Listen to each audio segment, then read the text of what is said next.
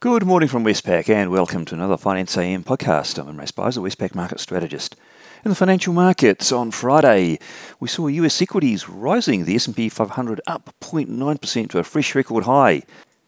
That was mostly caused by Fed Chair Powell's Jackson Hole speech, which was not as hawkish as some had expected. In the other asset classes, the US dollar fell, as did bond yields.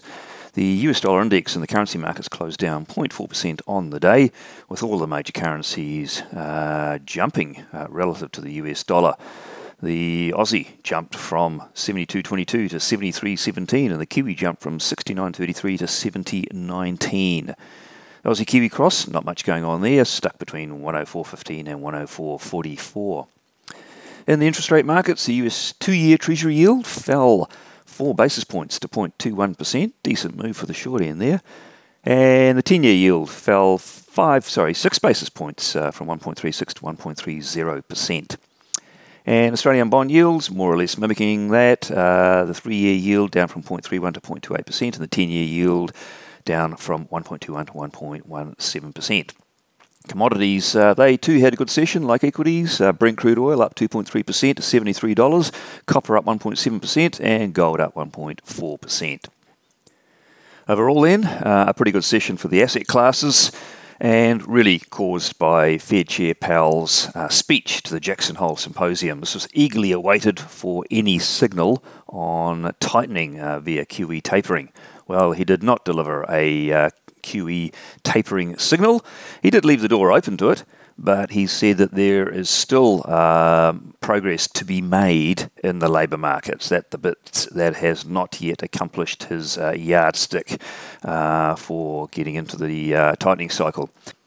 He did leave the door open to a tapering though. He said that it could be appropriate to start reducing the pace of asset purchases this year. So it looks like a lot will hinge on the outcomes for the labour market over the next 1 to 2 months. And with that in mind, we've got a payrolls report out this Friday in the US that will be very important indeed.